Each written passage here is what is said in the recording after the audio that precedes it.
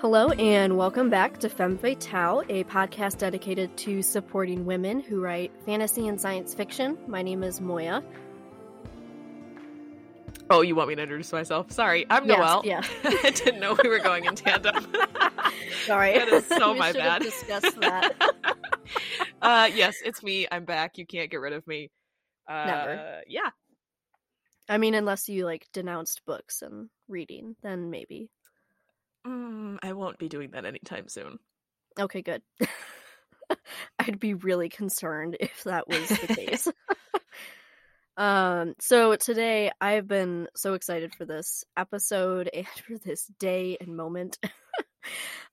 We have read Gilded by Marissa Meyer, and I actually finished it 2 hours ago, and I'm still reeling from the ending. Rightfully so. Yes. But we, last time, we'll be doing a episode based around the first half being spoiler free and the second half being filled with spoilers.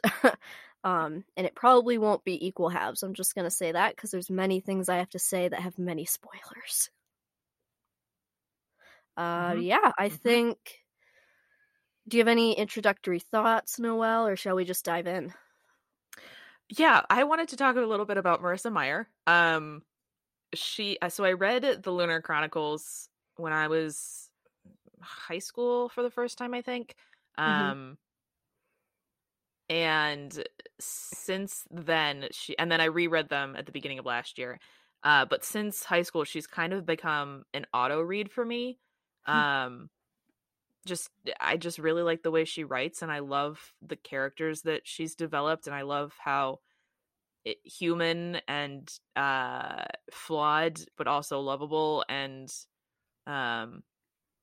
complicated sounds really pretentious. But you know what I mean? Like they feel like people that I could actually have a conversation with, and not just a 2D reader stand-in. But I was listening to your first episode in the Marissa Meyer trilogy or series, and you have not finished the Lunar Chronicles.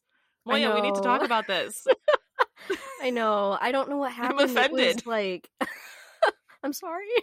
It's okay. It might have been high school or early college too, when I started it. And I might have been reading it while I was waiting for another book at the library.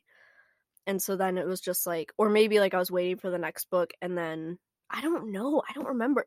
I remember reading the first two and I really liked it, but then I for some reason didn't continue. Oh, which is so sad because the third one, Scar, is my favorite character. Oh. You've met him before, but the third one, he's just so good. I mean, I love all of them. That's my thing, is Marissa Meyer creates, like I said, characters that have depth and stuff, but she also creates a really diverse cast of characters, which you talked on, you mentioned. And she's been doing that since the early 2010s, late 2000s. Right. Which is very weird, very unheard of in the YA realm. Oh, yeah. And I just, she had an Asian main lead for her first book. She had a black main lead for her last book, disabled characters, mentally non-neurotypical, how do I say that? Neurodivergent. Yes, there you go. Neurodivergent characters. Thank you. I'm so sorry. That took me entirely too long to figure out the word. Neurodivergent characters, in 2012, who was doing that? Oh, yeah. Nobody. That's the answer. Nobody was doing that. And so I just love that about her books, and in every single one of her in most of her series, that's just how they are. I just finished reading the Renegades trilogy this month. Both of the main leads in that are POC. I just really appreciate how she crafts her characters and how intentional she is with not putting in diversity for brownie points, but there being diversity because there should be, because it's the real, it's the world, and that's the world we live in. Right. Yeah. I just talked for a really long time. I didn't know if you have any thoughts. I think going back to the first book in the Lunar Chronicles, it's Cinder, so as you could probably guess, based off of the Cinderella fairy tale. And Mm-hmm. what I really appreciate about that, it being based in Asian culture and like the Asia region of the world, it's like it's Mm-hmm. just a totally different spin on the character. Because I mean, Disney princesses are white primarily, unfortunately. Mm-hmm. And so like it was really nice that she inserted that diversity, and it was really effortless too. It's not like it was forced. It didn't feel like, again, like she was trying to earn brownie points. Like it felt Mm-hmm. really natural, and it was just like a really nice fresh Mm-hmm. take. Insert Mm-hmm. the I was doing it before it was cool meme. And I think another point to that is that it was never a POC character trying to turn away from the culture that they are. Like she never Yeah. like made them desire, air quotes, to be more like the predominant white culture that, you and Hmm. I live in. It was always just like, this is what they look like, this is the world that they live in, and it's gonna be like that, Hmm. which I love. Oh yeah. There's a lot of fiction and just, I mean, real life too, where it's just people turn from, or like you said, like desire to like turn more towards like the Anglo Western culture rather than Hmm. being steeped within their culture of from birth or whatever. And it, like, I think it's like, if that's what someone wants to do, that's great, but like writing that into a story as like the normalcy, like that's just really sad, because it's completely defeating the purpose of the diversity, in my opinion. Hmm. I would agree. I would fully agree. But Yeah. yeah. Anyways, those are my um opening thoughts. okay, sweet. So Gilded, oh my gosh. um I 100% went into this book thinking it was a standalone. So did I. So did I. So that was a very rude awakening during the last 15 pages. Hmm. And it's not like marketed as a series. Like, I feel like No. everywhere I've seen it, it's like standalone Rumpelstiltskin retelling, and I'm like, oh, Yeah. cool, fun. And then you get to like the last 50 pages, and you're like, Oh there is no. not enough paper in this book for things to wrap up. Oh yeah. So I don't Even know if at we maybe just spoiled stuff for people, but spoiler alert, yeah. there's gonna I be two mean, books. right, that's not a bad spoiler though. Right? Yeah. I mean, okay, at the last 50 pages, I definitely thought there was a chance it could wrap up and like maybe just not be super neat, but that also Yes. doesn't follow like her quality of writing. Not at Anyways. all. Anyways, like Yeah. after like things started getting worse, I was like, "Oh no. Oh no. It's not ending." And then there's like those like last 10 pages, you're like, oh, we're really not stopping. Okay. Yeah. Yep. Okay. This is a train wreck. It's It fine. like it's funny because plot usually goes in like the triangle, like the pyramid that we Yeah. all know and love from English class, right? Yeah. And my friend Brecken and I love to joke that the last 50 pages of a book are typically that falling action conclusion Mhm. portion, where the rest of the book is the rising action climax moment. Um and this book, it was like falling action. If you were looking at it in terms of like an actual picture, the slow rise of the plot moved maybe 2 inches above the ground, and then the climax happened, and then it was like a cliff. So there wasn't a Yes. lot of plot, like there was no plot left at the end, but it went straight down immediately. Like Yes. it was just like falling head over heels down a plot hole. Like it was Oh crazy. yeah. Oh yeah. Yeah. Mhm. It felt Yeah. like the pit of despair at that moment. It's just like there's no coming back from this. Wesley's dead and we can't do anything about it. Nope. Enter Magic Max. Is that what Yes. his name was? I Yeah, think so. Yeah. that feels He's right. only That feels mostly right. dead. Mostly dead. I'm not a witch, I'm your wife. Oh my Anyways. gosh. Okay. So this book is, like we stated previously, a retelling of Rumpelstiltskin, and for if anyone else is like us, I didn't totally remember the fairy tale going into this. Like, I knew the basics, Mm-hmm. the bare bones of like, okay, there's this guy, there's this girl, she has to turn straw into gold. That's about all I know. Mm-hmm. um And I had seen Once Upon a Time back in the day, so oh I yeah, definitely knew what same. it was about. That was a really bad Hmm. flex. You now know who I was in middle school, and I'm sorry for that. Oh, it's nope, it's fine because at least yours was in middle school. Mine was way more recent. Oh no. Yeah, it's fine. Okay. Anyways. um we're gonna move past that now. Yep.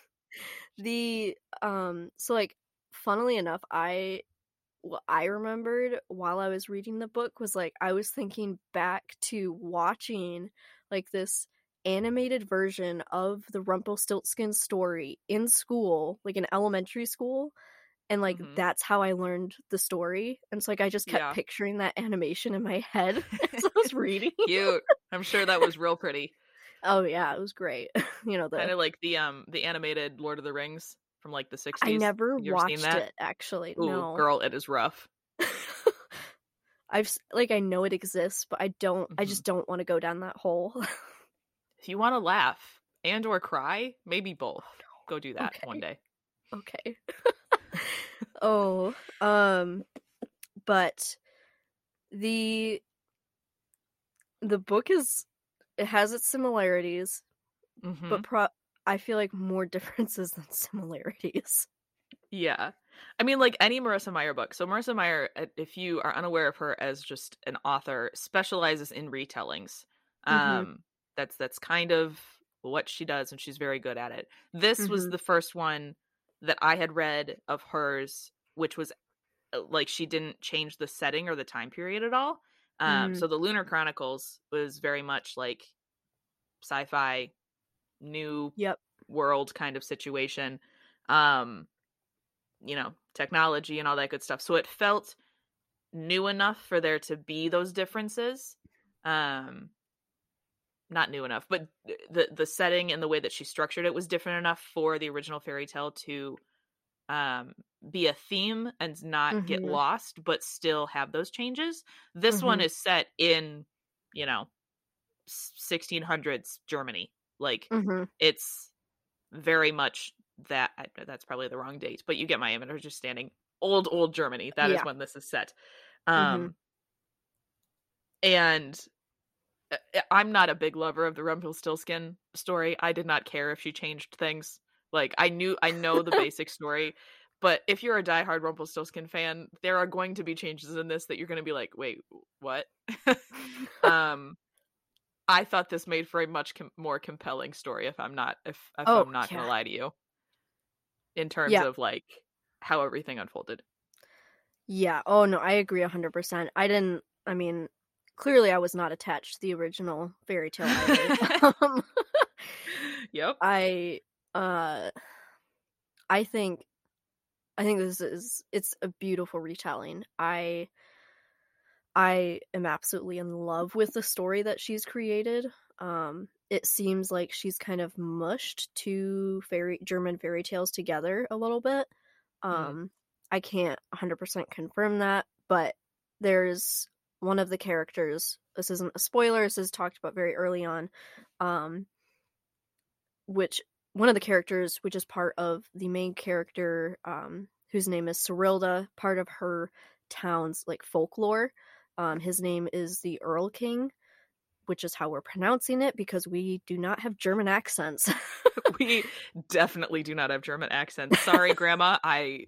We lost that. Yeah, yep. Um, and so I talking to another friend, I found out that he's from other fairy tales, and I was like, "What?" I'd never heard of him, and so it's really interesting to see that Marissa Meyer may have potentially like put two fairy tales together, making them work together, which I think is really cool. And she did it in a really masterful way, which made the story even richer and more interesting. Yeah, for sure. I think he made for a much more compelling villain than uh Rumpelstiltskin in the Hmm. original fairy tale would have. Yeah. because his in the original fairy tale, Rumpelstiltskin's goal is just generalized chaos, I feel like, and making the poor farm girl's life miserable. Like that is his goal. Yeah. But the Earl King actually it feels like he has like a destination in mind, and you that unfolds as the story comes out. You have no idea what it is in the beginning, but that begins to unfold and begins to flesh out as you go through the story. And just around every corner, you're like, this guy, what? I would not want to meet him in a dark forest, but unfortunately, you can't control that. Oh yeah, I mean, yeah. I just words have escaped. It's fine. I think the really cool thing too is like a lot of times villains tend to be written in such a way that they can be romanticized as well. And that is you, Darkling. Yeah. Sadly. But this just is saying 100% not the case with this book, at least in my experience reading it. If that's your thing, okay, I'm going to step back and let you have that thing, but that is maybe call a therapist, but maybe. Yep, that's 100% the recommendation. If you are attracted to this villain, please see a therapist. Because here's the thing, okay, like I am not one. I'm going to compare him to the Darkling because that's really all that I have in my pocket right now. Fair. But because that story is told so solely from Alina's perspective, and because he is an attractive man, and because he is like when Bardugo is writing through Alina's eyes, you can understand why and how she's attracted to him as a reader. Like me personally, doesn't do it for me. For her, I can understand why. Like I understand the draw there. Even though this is written to where Serilda can see his attractiveness and see the Earl King's like qualities, air quotes. She is also very like straight up from the beginning, like he is attractive, but he is dangerous, and there is no reconciling those two. Oh yeah. Like Meyer gives you no room for putting those two together in a romantic sense. Like the dangerous does not make him exciting; it makes him terrifying. Oh yeah, I think going along, going along with the Darkling example, I think part of that too is that he was grooming Alina from the beginning. Right. That and like at the beginning, you thought he was a good guy. Spoiler alert. So sorry. And so it's like you know, there is that chance to like get attached to him and like grow feelings for him, I suppose. Whereas like from the start in Gilded, like the Earl King is even in their lore is like he is a bad person, like he is evil incarnate. So yes. Yeah.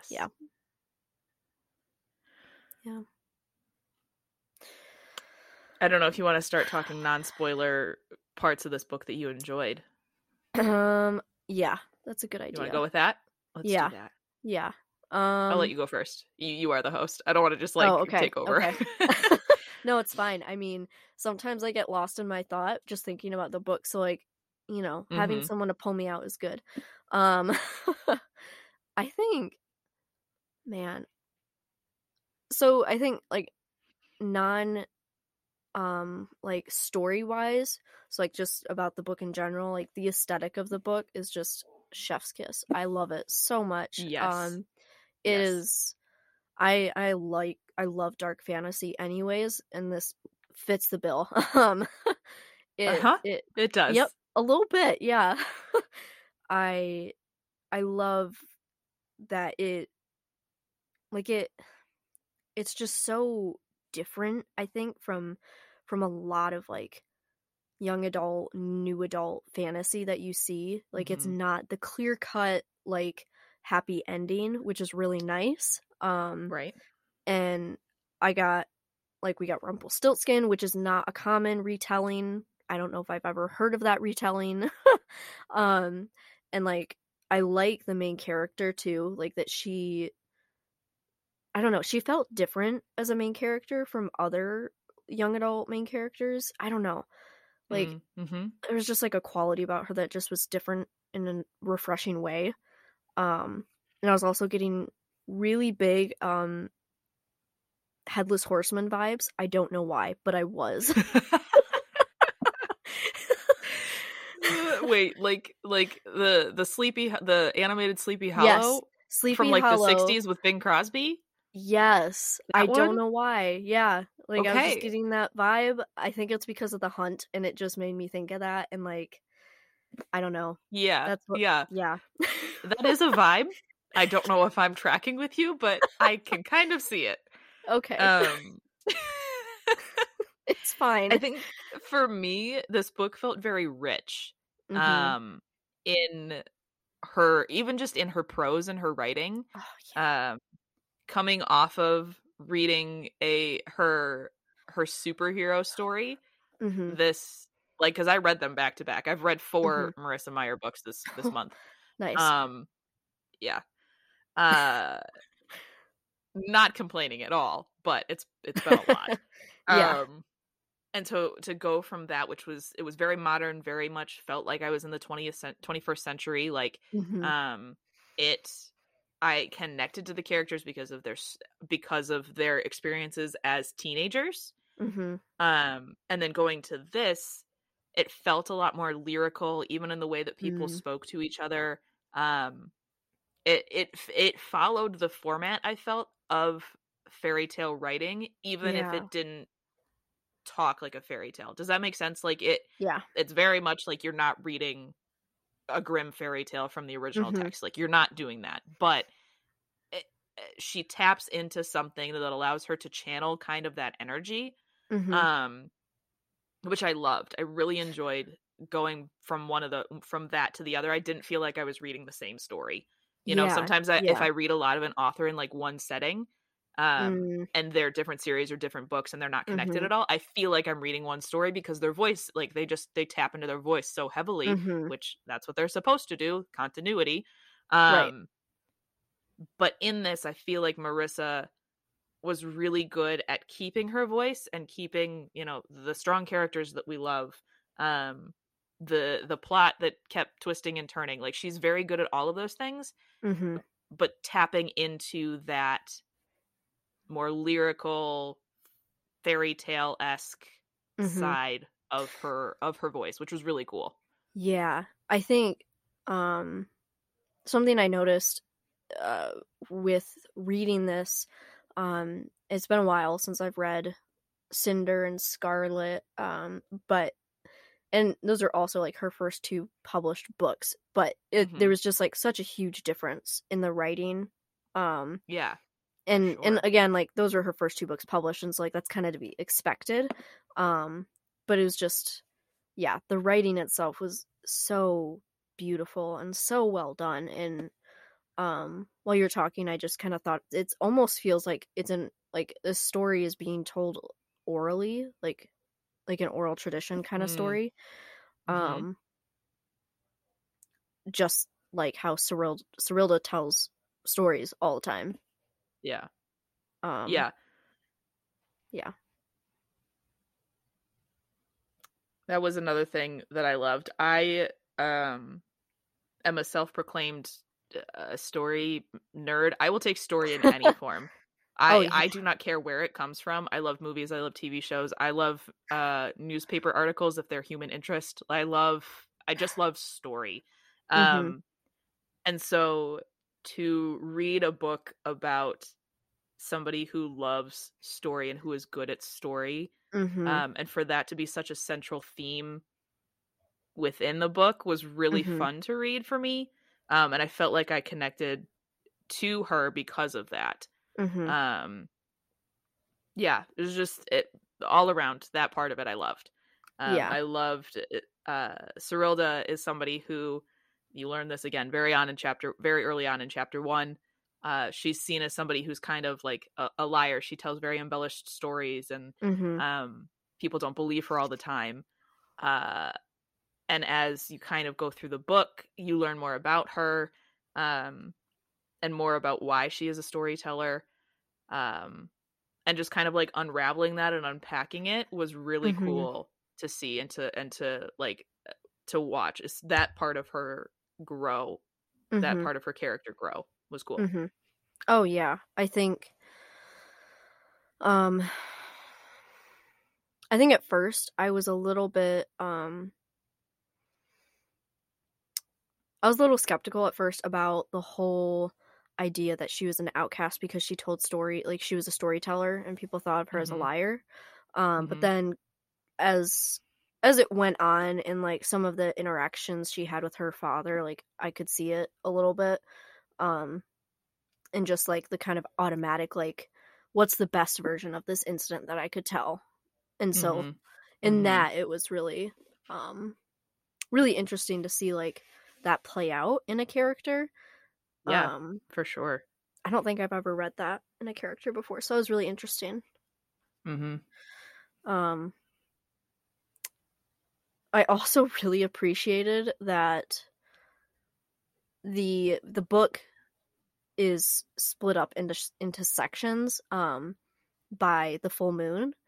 Oh my gosh, that Mhm. was really cool. I so part of the story with the Earl King is that um he has a hunt every full moon, which kind of like a siren's call, kind of calls to humans trying to pull them out of their beds at night.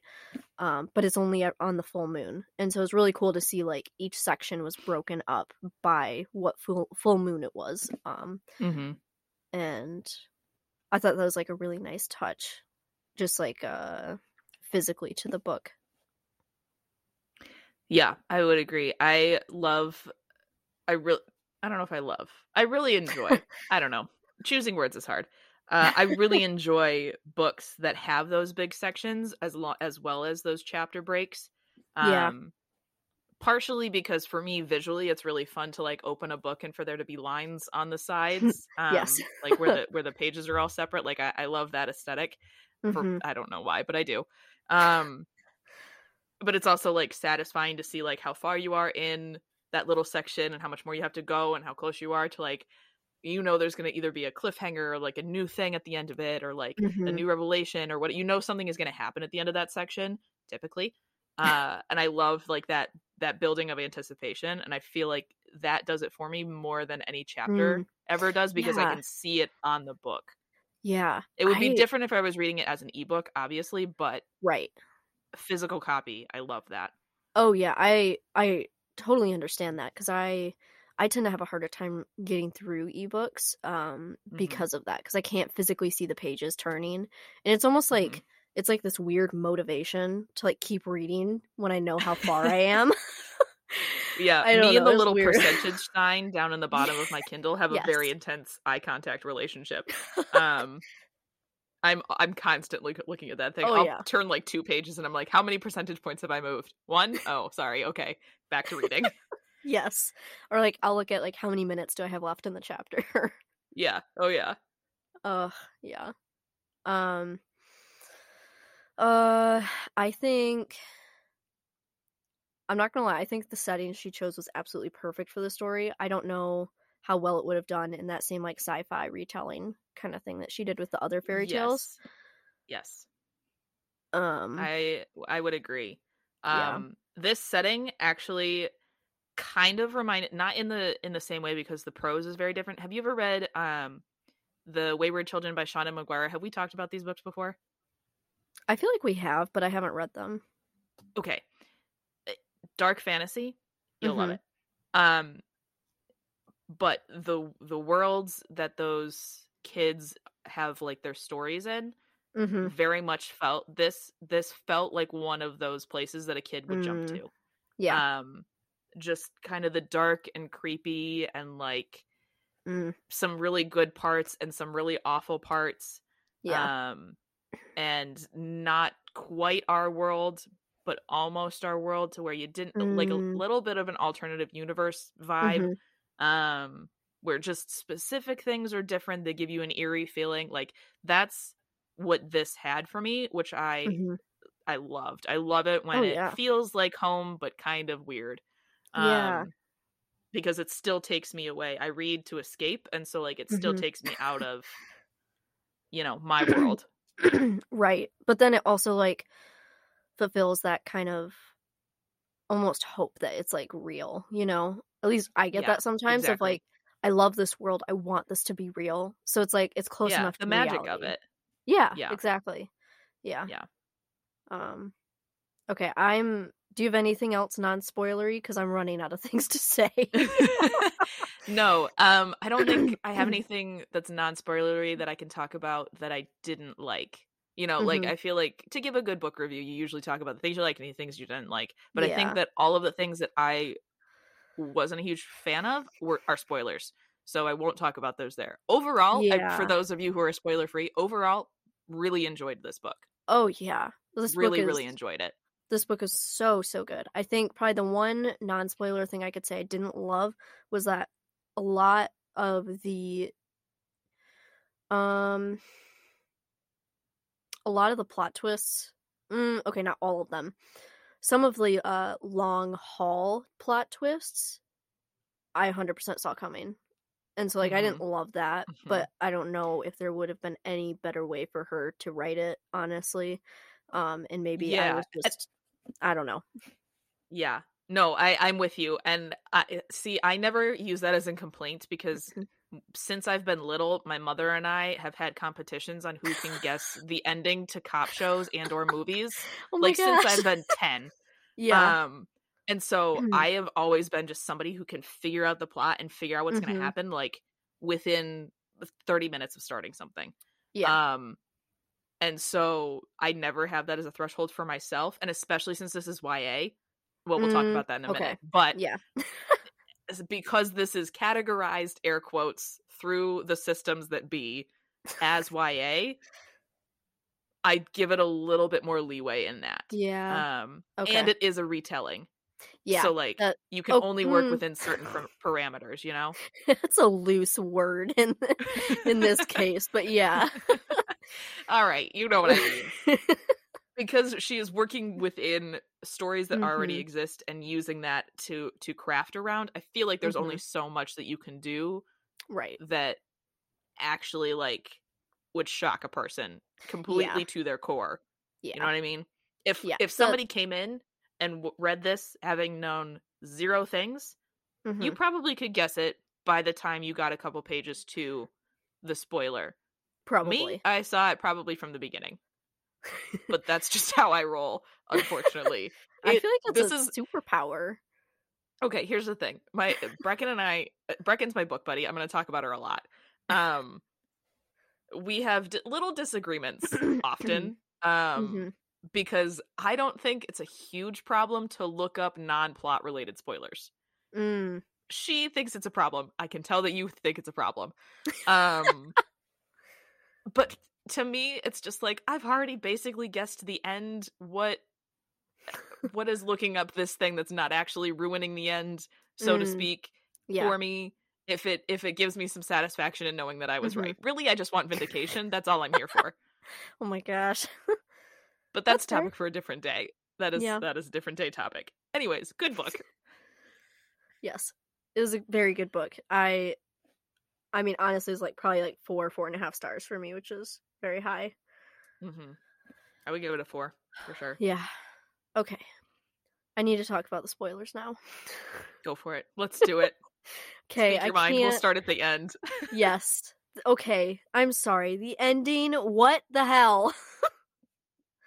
I Yep, correct response. uh I just it went from like, okay, this is insane to like, this makes no sense. Why is this happening? Mhm. Mhm. And then the Mhm. real like, you are clearly a child came in at the ending of like, you're making bad decisions with your life. Yeah, overall, okay. So here's the thing. For those of you who have been listening from the beginning, I'm assuming that's most of you. Uh remember that sharp steep cliff that I talked about where we just kind of jumped off into the conclusion? Um that happens because we find out that I don't even want to say spoilers. I feel like I'm betraying people. No, I'm going to say spoilers. We do that because we find out Cyrilda is pregnant, right? With Guild's kid. Yep. And then she makes up a lie, makes up a story that her powers that don't exist have gone into the child that she has in her stomach. Mm-hmm. And then the Earl King goes, well, okay, marry me, the child's gonna be mine, and then I'll use it to make gold, and etc., etc., etc. You know, typical villain tropes. Yeah. That happens in about 6 pages, and then the book ends. And you're like, I'm sorry, can we back up? Because this is, how did we get here? Which part of me is like, okay, if that was real life, if that actually happened, I'm not saying it would, but if it actually happened, that is about as fast as it would take for somebody to write it down narratively. Like if there was a stenographer, a court stenographer in that room writing all of that down, it would have only been 6 pages. There was no room for embellishment. Nope. And that was about all of the time that any of the characters had to process anything. Yes. And so us as the reader are just kind of along for the ride. Yep. Which, like, as an author, that's brilliant. But as a reader, I hate it so much. Oh, hate it so bad. Hate it so bad, especially since the next book isn't out yet. Like, this one came out this, like, last year. So. Yeah. It's fine. So we're just going to sit here and wonder what the heck's going to happen. Oh, yeah. I mean, we know already that she has been merciless in this book. And so, like, I don't know that there's a happy ending coming.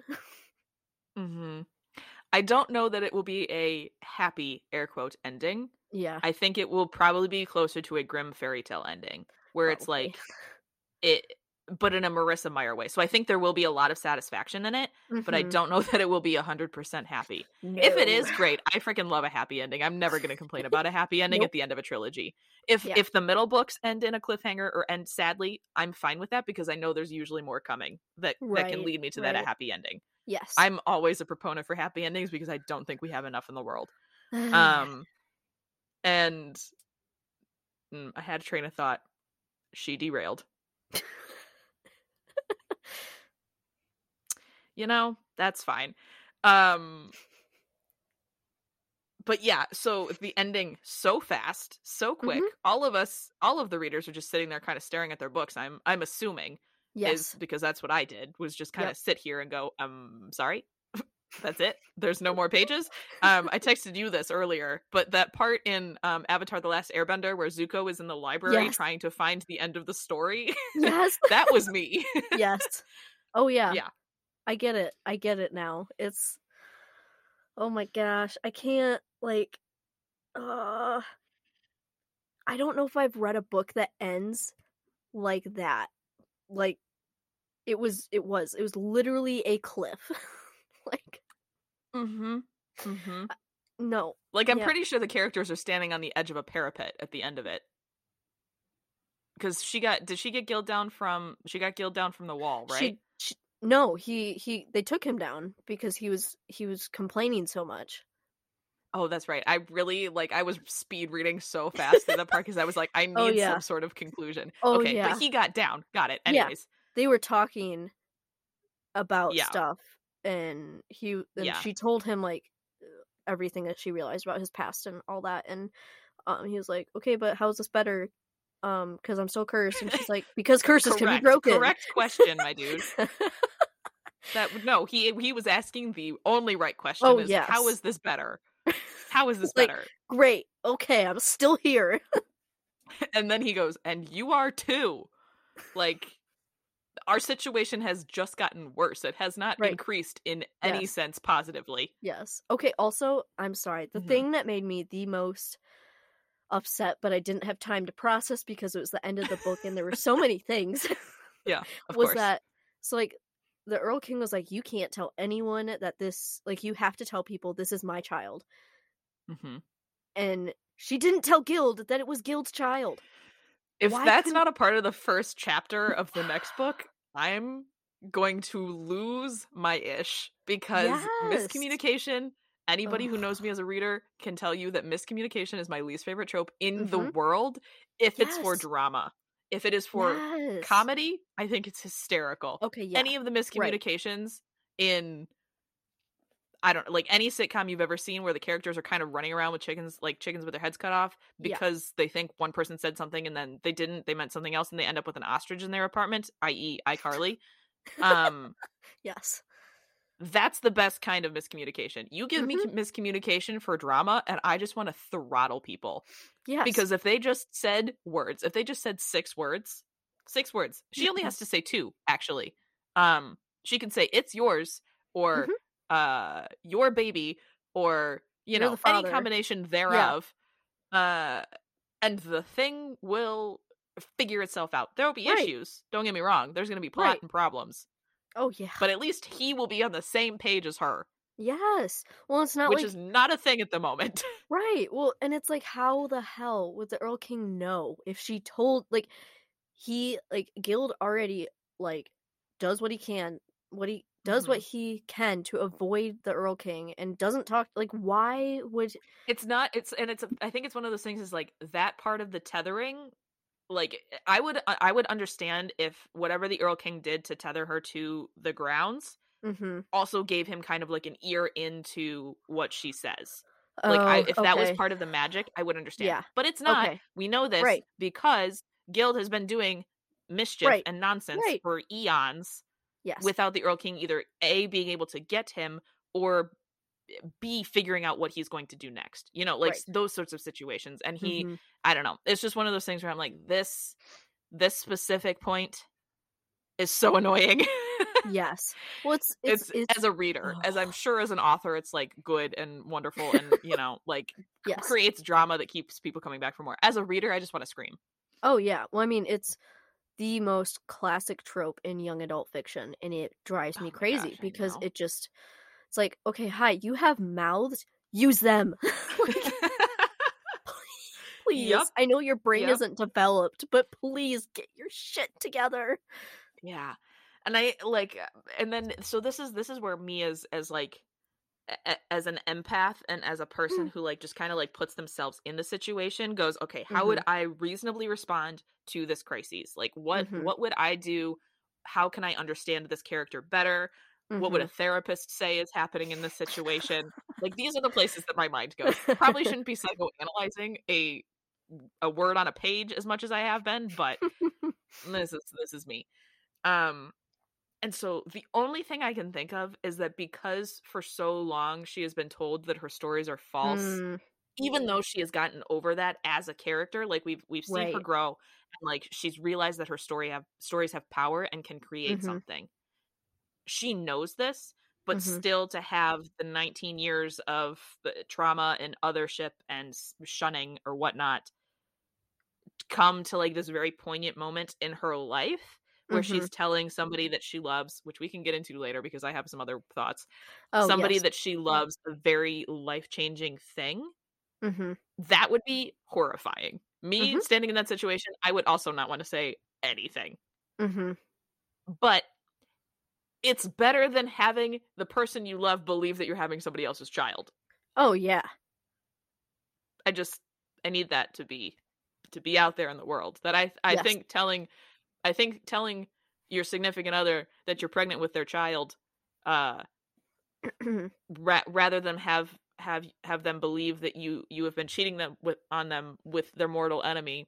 I think there's some good in that.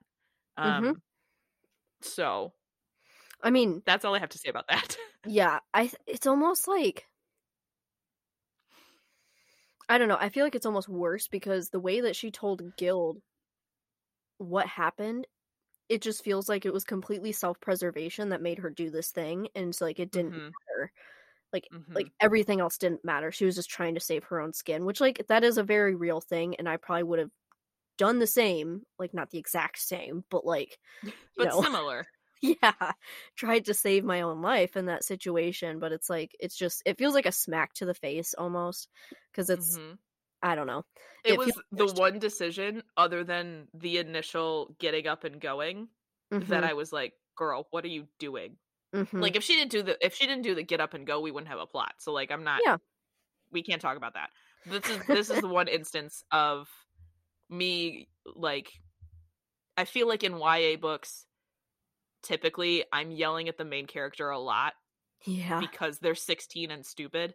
Yes. And I'm, an almost 25-year-old person who has lived a little bit of life. Wow, I'm almost 10 years older than a 16-year-old. Yeah. Anyways, that hurts me a little bit. It's okay. But and I think that's at the point, that's the point I should be at, right? Like, Mm-hmm. as a fully fledged adult, I should be reading a YA book going, I agree more with the parents than I agree with the child right now. Yes. Because that's just a part of growth. Mm-hmm. But like, Cyrilda was somebody that I was like, for the most part, I'm like, I understand what you're doing. I get Mm-hmm. you. I get your choices, and I agree with them for the most part. This last Right. part, I was like, girl. I Stop. just hit myself in the face. I don't know if y'all could hear that, but that hurt. Oh my gosh. I'm a mess. Boy, this is why we don't record at 9:30 at night. I know, I'm sorry. It's okay. You couldn't control it. Nope. Yeah, I think, yeah, I would agree for the most part. I mean, yeah, besides the whole, like, in the beginning when she made the choices that she did, I would have done the same thing for the most part. And um I think, I mean, she's 19, and so she's a bit older. She's closer to that adulthood age, and besides that, like, the setting also is, like, I think a big part of that, because it's Mm-hmm. like an older Germany where she has a lot more responsibility at a younger Yeah. age, and so, like, there's more maturity that comes sooner and all that. Yeah, I think the ending, and then also when she was like, for one of her payments to Guild, the last one, Mm-hmm. was like, I'll give you my firstborn child. It's like, okay, that sounds ridiculous. Please stop.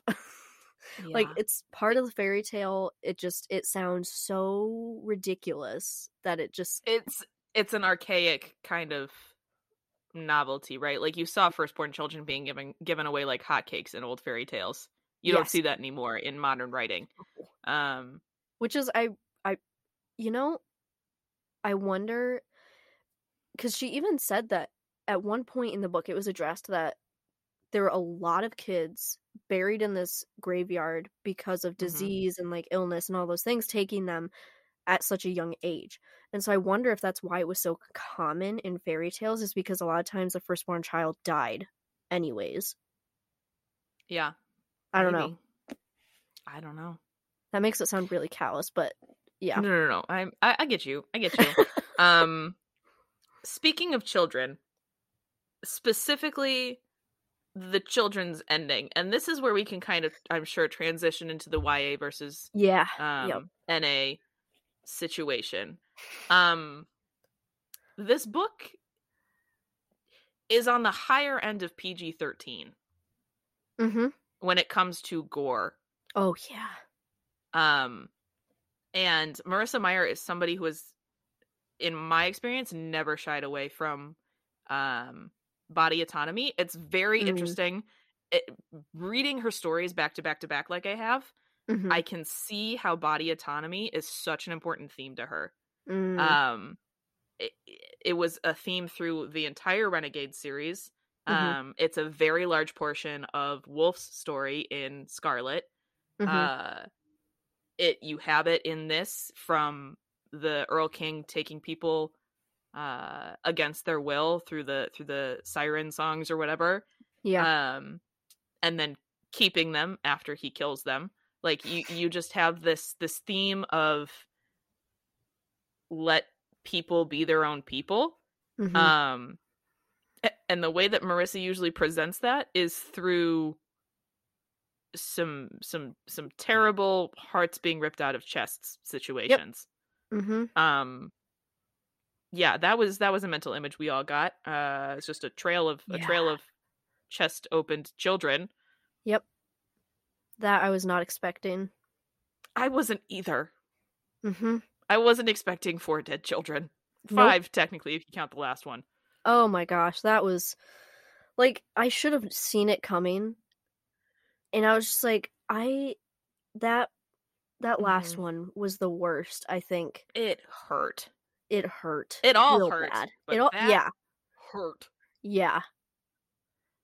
And I like and when I thought this was a standalone, Mhm. when that started happening and that started pulling out, before Mhm. I like actually came to the realization that like there has to be a second book or this wouldn't like actually have an ending. Mhm. When we got to that part, I was like, oh, the magic whoa, Cyrilda. I just my tongue just gave up. Uh when Cyrilda's gonna like pull some magic ish, Guild is Yeah. gonna get free and like restore all these children to their bodies. Yeah. Like that was where my brain was going. Like Mhm. we're gonna have a nice little wrap up at the end where everybody's Mhm. back with their families and everybody's happy. Somebody may like stay dead, like her dad will stay dead or whatever. That's another thing. Oh my Didn't gosh. expect that from her father. No. Yeah. Anyways, like when all of that was happening, I was like, oh, they're gonna wrap it up. Like Marissa's gonna wrap this up and it'll be fine. Mhm. No. She now has little ghost servants, Mhm. which is worse. Yeah. Which is something that is mentioned in the book, is that it's worse to be a ghost than it is to be just dead. Mhm. Um, so I'm hoping that gets restored because I don't want these 5 children to just be kapush while she's off living, with her firstborn in Guild if he survives. Yeah. Yeah. I think I don't know a plausible way that she could bring those kids back, to be honest. Like I don't see it. Like it just feels like it would be too out there to do it at this point. Like I feel like the happiest ending for them is for them to just be released and Yeah. have a peaceful My death. yes, my only theory, and I only have this theory just now. So if I talk through it and it makes no sense, I apologize. It's okay. But my theory is that okay, so we know that when the Earl King hits them in the wrist with the golden arrow, their Mhm. souls or their essence or whatever separates from their body. Yep. And he has preserved the bodies. The bodies are Mhm. somewhere.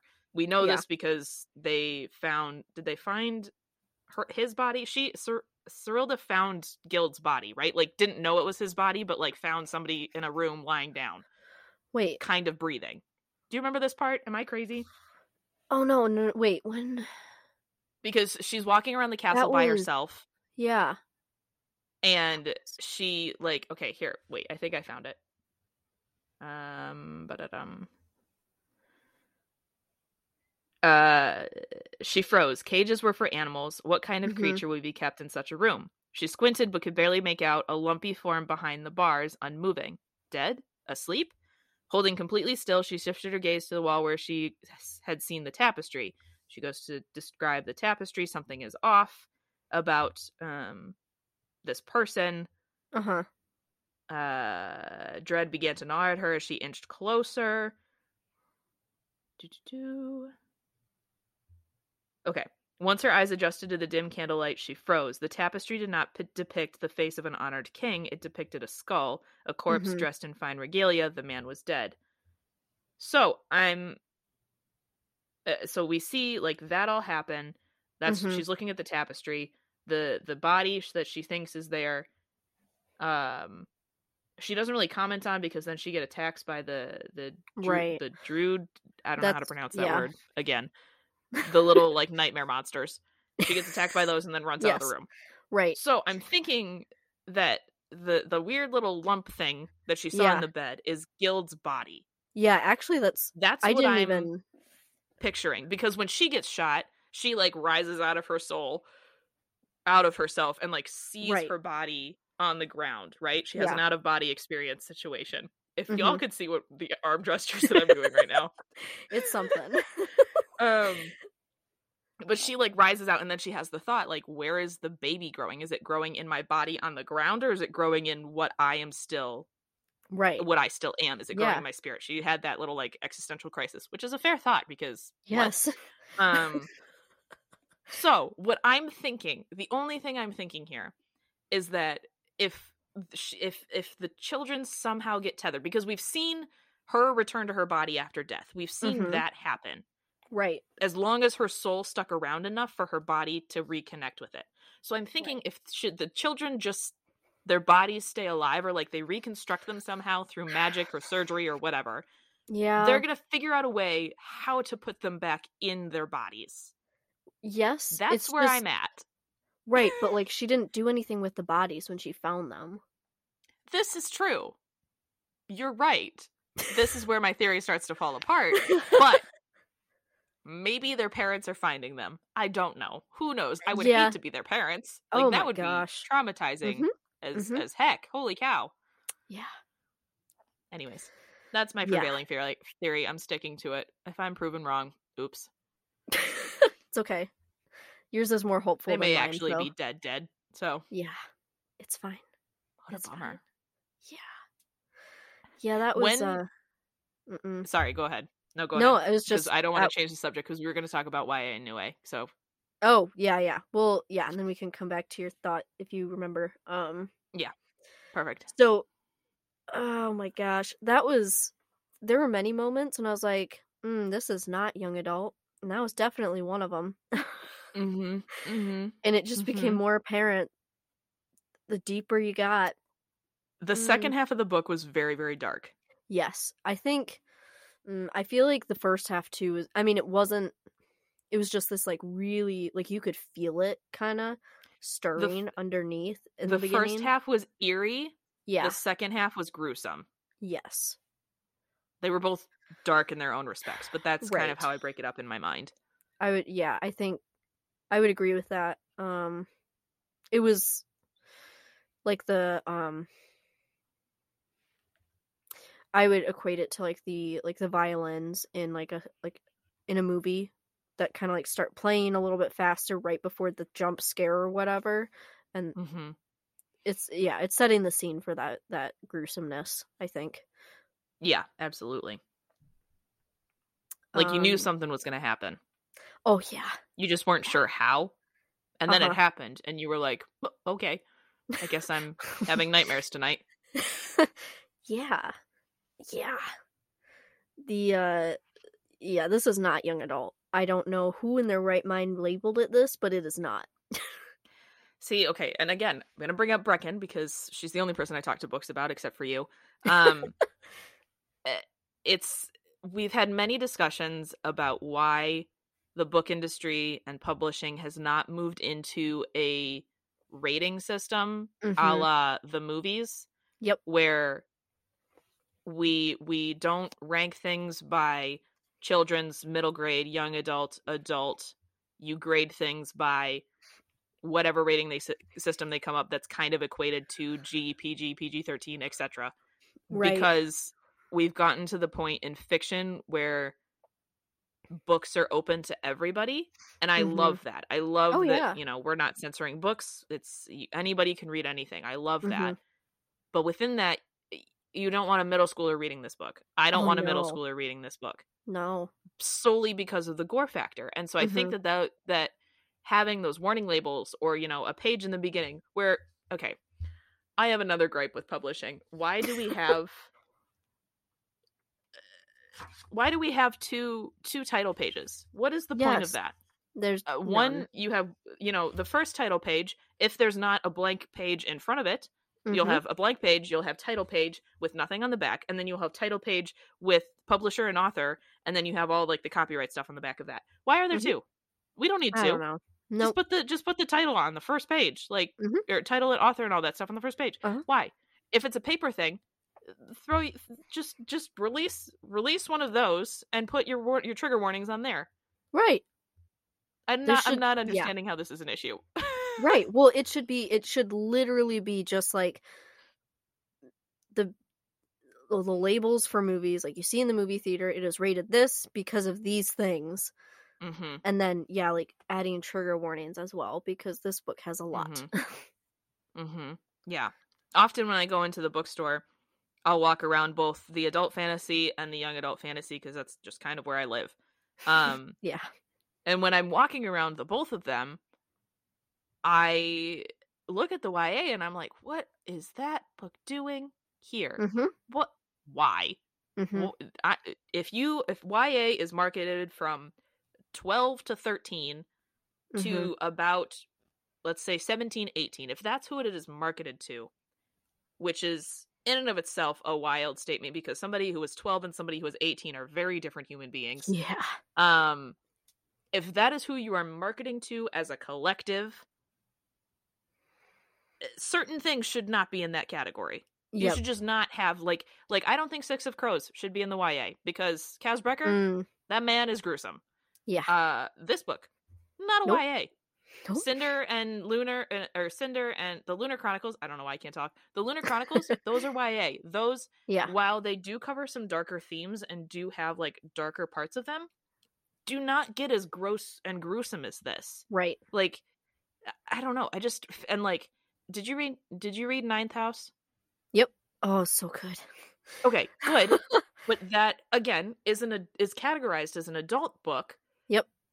But there are parts of it where you're like, this feels more YA. And I don't want it to be in YA. Don't get me wrong. That's not where I'm putting that. But we need, like, this is why, again, new adult has become something more relevant in the past years. I don't know the time bracket because I'm not a historian in that regard.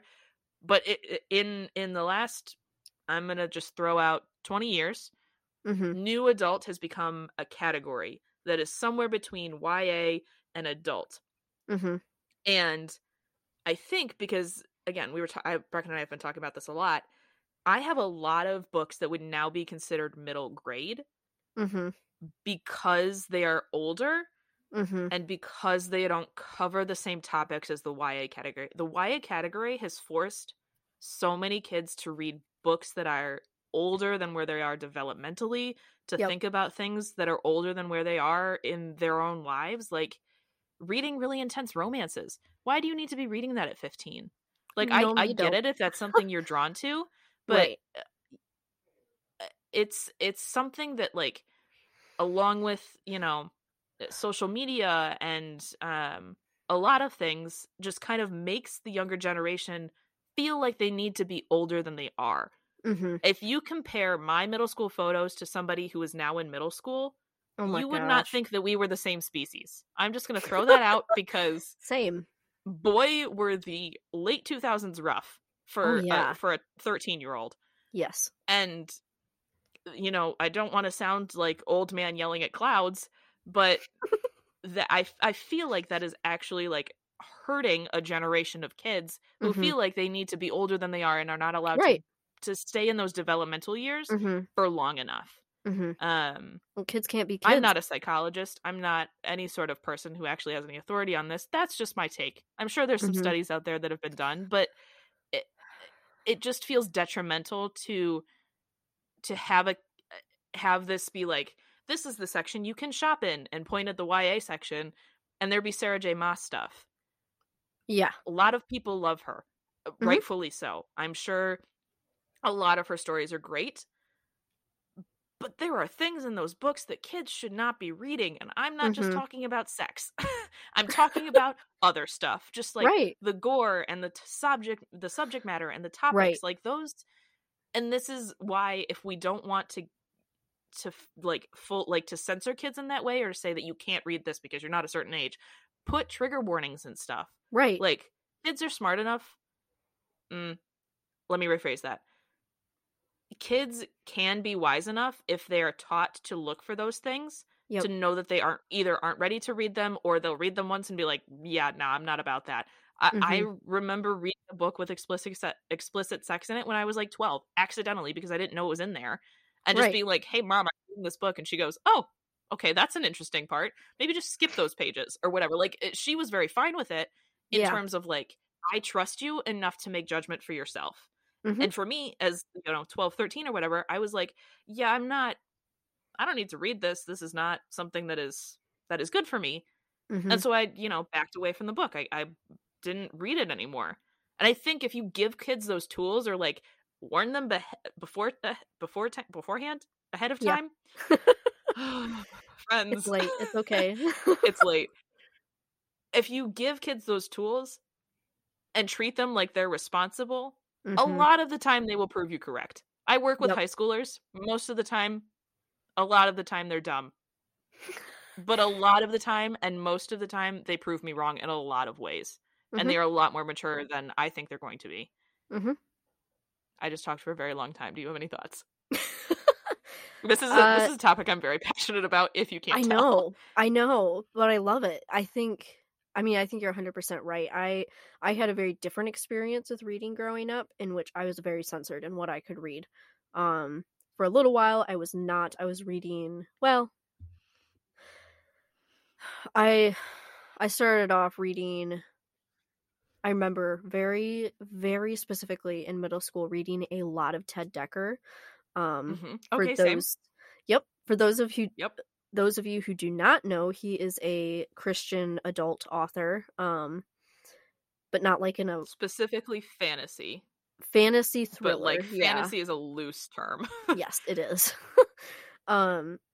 Yeah, so he was more on the thriller suspense side, I think, too. So like that's what I grew up reading, and then when I started trying to branch out more, I was censored and like, nope, you need to read Christian books.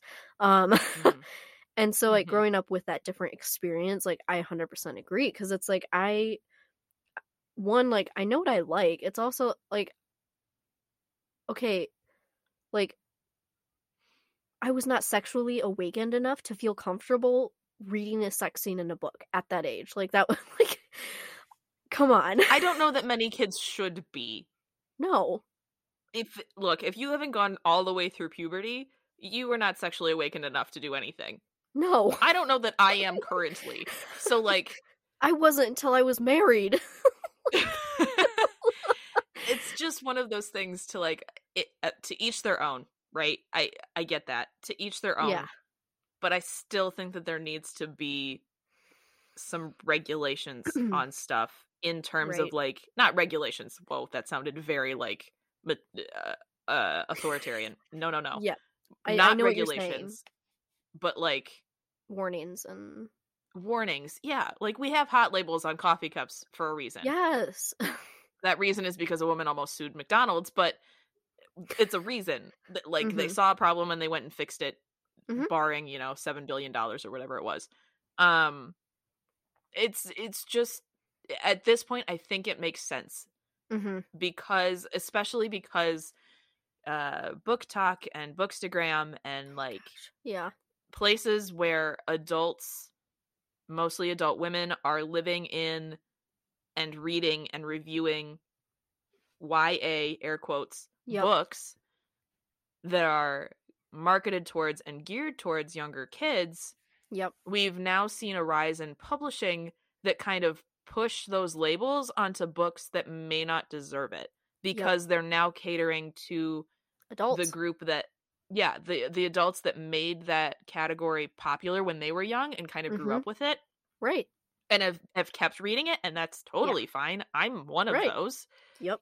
But when publishing has started to cater to the adults under the guise of making it YA rather than to the teenagers who actually are in that demographic, that is when we get into scary territory. Yes. I think too, like, especially like with a book like this that is so dark, like there's very, very little of a silver lining in this book. Like there's no sense of a happy ending here. It pulls very much from a Grimm fairy tale. Like it has that vibe.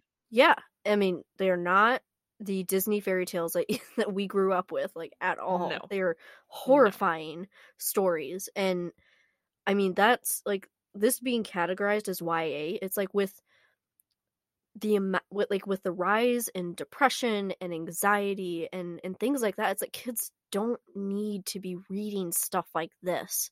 Like that just like that can make it so much worse. And it's like with the type of world we live in today, it's like we just like that, when you put that kind of material in such a young mind, like it's more detrimental, I think, than helpful. Just with all of the other factors in the world. I would agree. I'm fully with you. This is something I could probably talk about for hours and hours. And yes. I think part of that is I also now have younger people that I'm very close to who have started reading. And I'm like, I got to be careful what I recommend, because I don't remember exactly what's in this book. And I don't want you to be exposed to things before you're ready for them. And I would know what things are in that book if they had trigger warnings. Yes. That is all I'm saying. Because I would be able to remember the bad parts of a book if there were trigger warnings on the front, so I could more easily recommend books to people. That is my bottom line. That's really my bottom line. Oh yeah, I mean it is not hard. Like they're already sensitivity readers. We know that. Like there are people Mm-hmm. hired for that. Like they can People utilize them as much as they need to? No. no. But they're there. And they can easily put together a list of trigger warnings for a book as they're reading. Like it's not Yep. hard, guys. Yep. Fully agree. Anyways, step down from my soapbox now. And moving on. Yes. I think oh gosh. Okay. Do you remember your thought before we got on that soapbox? Oh gosh, no. It's so far gone. Totally fine. I wanted to address the situation with her father. Yes, please, let's go talk about that. And then also her relationship with Gild after that. Wait, that was my other thought. That was my thought. Okay, let's go there first. We need to talk about that. Yes. Okay. All right. Alrighty. Guys. Necrophilia question mark? We didn't know, Moya. I mean, we did, but we didn't. And is he technically dead? I'm gonna say yeah. Okay. Personally. But it's fine now because she's in the same state, right? That's how that works. Sure, we'll go with that. Okay. That aside, we'll get to that in a moment. But okay. This was one of those cases where it was a forced proximity situationship, it felt like. Gild had not seen a physical woman ever, it seems like, that he remembers, I guess. He was, a young person at one point, before he was tied magically to this place. So Serilda is the first person he's ever seen that is not a ghost, and he is the first person that she has ever seen that has not looked at her like she's insane and or terrifying. Both of those factors make for a lot of sparks, make for a lot of sexual tension, a lot of like, will they, won't they? They do, just in case you were wondering.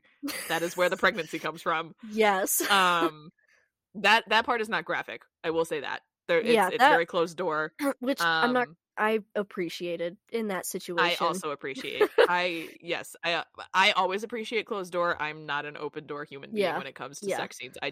That's not my style. Yeah. Maybe that book really ruined me as a 12-year-old. That's probably not it. I think that's just like who I am as a human being. But they only meet 5 times. 5 times? 5 times. Maybe is it 5? 6 times. It might be 6. Anyways, low number. We're on one hand. Not enough. And they fall in love? Air quotes question mark? Yeah. And it's one of those things, like, I'm very much... It takes a lot for me to be that connected to a human being. I lose feelings so quickly.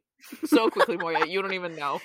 Like, I lose feelings hardcore fast. It's like 2 weeks and I'm done. Oh my gosh. That's amazing. This is probably why I've never been in a really serious relationship before, but... it's okay. Again, that's a thing to talk about with my therapist, not you. No, let's tell the whole world. It's fine. Yeah, sorry, world. Now you know. This felt like it fell into one of those YA tropes. There wasn't a lot of space for them to actually connect as people. Because when they did meet, he was spinning gold for hours on end while she was telling a story, and then the 4 to 5 minutes that they had after that was conversation. So a couple of those times were about 20 minutes. Yeah. So they have minimal interaction. And on the 4th time they meet, they having babies. Like, I think that was my biggest gripe. Other than, like, the ending I can understand from, like, an authoritative narrative. Yep. Authoritative? Whatever. I don't know. From a writer standpoint, I can understand the ending. From a reader standpoint, I understand why I was so angry with it. This don't make sense. No. I don't understand this part. No. It very much, it feels a lot like people who have survived a very traumatic event together tend to be very, very close. And so it Yes. feels a lot like that. And just like they're both in this very traumatic, very distressing situation. And so it just automatically brings them closer together. Mhm. Too close, in my opinion, but Yeah, quite close, Moya. Quite yeah. close. Yeah. Yeah. Yeah. Yeah. And I think what I did appreciate about that, though, was there was a couple paragraphs where Serilda just goes like, she's not the first girl to ever just be overcome by passion. They're not the first Mhm. couple to ever just like take a tumble in the hay. Air Yep. quotes, haha, funny. Like that is the phrase that she says in the book. Tumble Oh, in the yeah. hay. Yep. So like I appreciated the fact that she was like, I'm not all encompassed by this human, like he's my Mhm. forever love. Like there was some sense, which I Yes. feel like makes her very different from other YA characters I've read. Yeah. Oh, yeah. Because they would just be like, he's my one true love forever. Never gonna break up with him. 2 months later, something happens. Yep. This, while it felt very fast and really felt like kind of more for plot than it was for satisfaction reasons, Mhm. there was that tiny saving grace for it. Did I love it? No. But there was that little part. Yeah, I appreciated too that at the end she was way more focused on saving Gertrude than she was on seeing Guild, which I really Yep. appreciated. It Yep. really, that was way more in line with her character. I would fully agree. She's like, you've been doing this for centuries. You can hang on 12 more hours. Oh, yeah. Yep. That child is 5 years old. I'm going to save her. Yes. Yeah, so Yeah. that was really good that she did it that way. Yeah, the relationship is weird.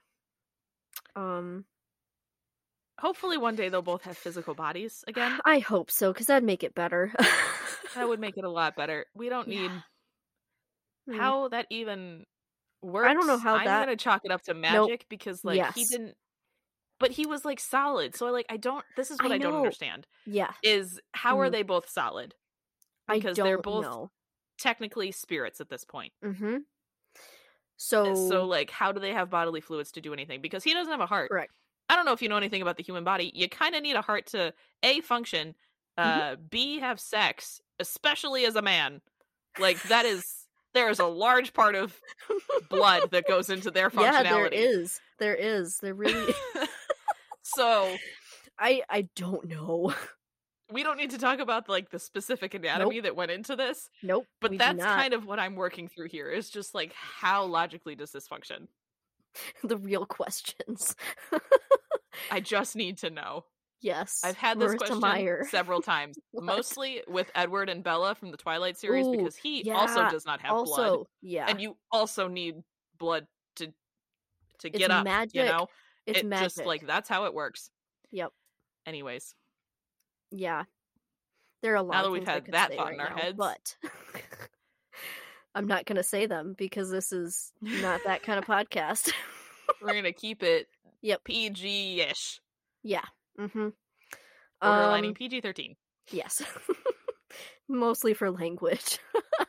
Yeah. But you wanted to talk about her father, yes? Yes. Oh my gosh. Okay. I don't feel like that's the end of her father. I feel like there's more to that. That did not feel like a satisfactory enough ending for that to actually be her father's death. His head was cut off, Moya. Okay, I know, but like there wasn't... Okay, my rule when I read a book is if they don't linger on the death long enough, they are not actually dead. Okay. It felt too fast. Like it felt like they just brushed past it. And it was like, okay, no, he's not dead. Uh-huh. So I'm wondering if it was like a shapeshifter kind of thing. If someone shapeshifted into his image. I don't know. That's my theory. I mean, look, at this point, anything is possible with this story. Do I think it plausible? I'm a little less confident than you are. Yeah. But I wouldn't be fully shocked. Yeah. No way would I be fully shocked. I don't think I could be shocked by anything at this point. Yeah. Yeah. I'm sure we will be, though. Oh my gosh. But, like, assuming that he is dead. that Did they ever explain, because that creature came up before, right? The creature that eats its own body, like that was, we learned about that very early on in the book. Did they say how they were created? Because I don't remember that part. I also read this so fast. So like I could have just like blazed right over it. I don't remember. But I'm feeling like they never really discussed how those creatures are created. I don't think so, because I remember it being mentioned, and then I know that Madame Sawyer, like, she just said that, like, this creature, like, once they die, they have the desire to come back and eat their families. And, like, but she doesn't explain why that happens, I don't think. Like, I don't remember that being a thing. Yeah, so, like, the big question is, how did Dad turn into creature? That's what we're wondering. Right. And, like, is there a way back, or is there a way that it was just his body and, like, not his soul, or if it was a shapeshifter, or, okay. Yeah. Yeah. I don't know. I don't have an answer for you. Also, like, now I'm wondering, like, okay, did he eat Thomas Lindbeck? Yeah, there's no way that whatever he was hunched over in the scary little hut thing was not Thomas. I think Thomas is dead and gone. Oh, yeah, because it's like her father had probably been there for a little while by now, because she had been away for like a month. And so it's like Thomas had been there. Like, he's dead. There's no way he's not. Like, there's no way. Yeah. Not that we care about him at all, but no, I mean, it's sad. Like, he was fine. Oh yeah, but I mean, like he's not a villain. No, he's not like an important part of the story. Correct. He's very much a minor character. Yeah. That was like a really, I don't know about you, but like when I started reading it, I had to like go back to the beginning of the paragraph, and because I was just like, this came out of left field. Because like, yeah, she thought it was Thomas at first, and then like she quickly jumped to like, what is this thing? And then she was like, oh my gosh, Dad. And I was like, wait, is it actually Dad? Or are you like seeing things? Yeah, that was a wild ride. Yeah, also, like, he must not have had like a whole lot of functionality in his brain, because you'd think he would have gone for her sooner, you know, if he knew that she was there. In a magical fortress. No, I know, but like when she got home, because she was there for a little while. I think she hours had just rolled up. I thought she had been there for a few hours. Because the way that I'm remembering it, she not escaped, but like came back from Alder, whatever, the forest or whatever, you know, the place, the castle. She got back from there, was like, oh, it's gonna be dark and sad because my dad is gone and whatever. And then she pulled up and she's like, wait, there's a light on in the back, in like the back storage shed or wherever, the mill or whatever, right? And then she walked in there and was like, is Thomas awake? Is that what this is? Like, I thought he would be in bed by now because it's like 2 a.m. or whatever. Well, like, that was what my reading of that was. Could be wrong, because again, read it very fast.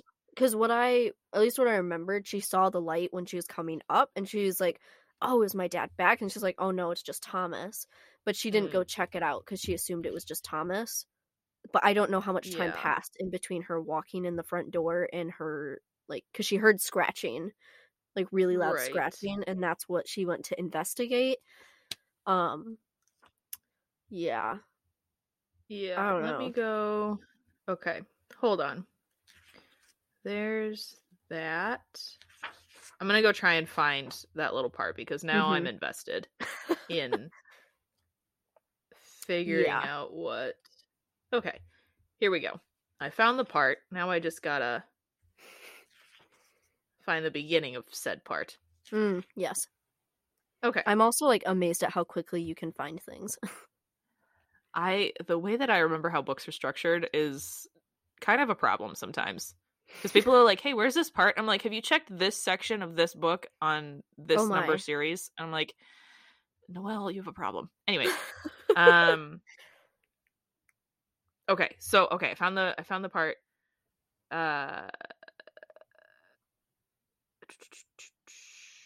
It wasn't truly a home, not anymore, not with her father gone. She glanced toward the sky. There was still a couple hours until sunset when grandmother had promised to send word and tell Serilda whether or not she'd be able to aid her. A couple hours until she might be able to might be given some idea of her fate. Then the mill came into view. Serilda felt no sense of joy and relief when she returned home after the hunger moon, except there was smoke curling up from one of the chimneys. She paused and thought that maybe someone was home, maybe Papa. Realized, nope, couldn't be him, only Thomas Lindbeck. Blah, blah, blah. Waterwheel was churning at a good clip. If the mill wasn't already in demand from their neighbors, it would be soon, because the water had melted, because it's not winter anymore. She realized that she should go talk to Thomas and thank him, but her heart was too heavy. Pretending she didn't notice this. Okay, so you're right. Pretending she didn't notice the smoke, she went into the home, shutting the door behind her. Yada yada. Tried to picture a future in which she could stay at this home. Was there any really hope? I'm sorry for how I'm reading this, but it's okay. She sank down into the cot where there were no blankets. Stared at the ceiling. She'd been staring up at her whole life and waited for the sun to set. And this mysterious messenger who came to her aid, or to confirm her fears that there was no longer any hope at all. She'd been wallowing in these thoughts for some time when she began to notice a strange noise. She frowned, listened, scuffling, chewing, and that's when that starts. So, okay. Somewhere in between what you said and what I said. Yes. Like, not immediately, and then not hours later. Maybe I'm thinking like a half hour. Yeah, that's probably good. Yeah. Okay. All right, cool. We figured it out. Yeah, we did. But yeah, the reveal was like very confusing, I think, at least for me, because it was so unexpected, and I was like, wait, hold on. Yeah, absolutely. It just all happened at once, which, is typically how books work in the last 100 pages. They just kind of all tumbles together. Yeah, a little bit. Yeah. Overall, what are your thoughts on Gilded? Overall, I really enjoyed this book. I had a really fun time reading it. I appreciated that it wasn't a setting retelling. I appreciated that it was in the original setting, and that the story was reworked. For all of the things that we just said, I did really enjoy Gild, and I did really enjoy Serilda as characters. Do I wish there was a little bit more fleshing out of their stories as them together? Yes. But I kind of understand why, but I still wish it was there. For them, like, overall, like you said earlier, I would definitely give this like 4 out of 5. I'm a fan. Oh yeah. Yeah, I agree. It was such a fantastic book. The writing was beautiful, lyrical, like you said, Noelle. And the characters were great. I loved the way that she retold the story and kind of included different fairy tales within it, and it was very well done. Very excited for the next one. Yeah, I think it's gonna be good. Yeah, hopefully there will be some more fleshing out, less stupid choices by our characters. Yes, all we can hope for, honestly. Yes. Okay, so this episode ran a little long, so let's skip over the current reads this week. Do you have anything you want to plug, Noelle? No, still doing the podcast, over at the CNC replay. We're hanging out. We just hit our 1 year mark, which is really exciting. Woo-hoo. So yeah, go give us a listen. Nice. It's kind of a disaster in Detroit sports right now. Kind of a disaster, and then also not. It's a lot of like back and forth. But we're there. We like to laugh and make fun of each other and rag on Chris. So yes, that's what I'll plug. Yes, perfect. So yeah, thank you guys so much for listening this week. I think this was my favorite book discussion so far. Like, this is just great. I loved it. Yes, I love it. So thanks for listening, and I hope you will tune in next week, in which I don't remember what next week episode is about. Actually, I do. brain fart. It's fine. Well, yeah, this is why we take notes. Yes, I know. It's fine, guys. So next week's episode will be a comparison in which I compare The Haunting of Hill House TV show to the book. And you can expect that episode next week, Wednesday. And you can find the podcast on Spotify, iTunes, Google Podcasts, and Stitcher. And then you can find the Instagram at femmefatale.pod. If you enjoyed the episode, please tell friends and family so the podcast can continue to grow and reach more people. So I hope you all have a great week, and I'll be back next week. Thanks for having me.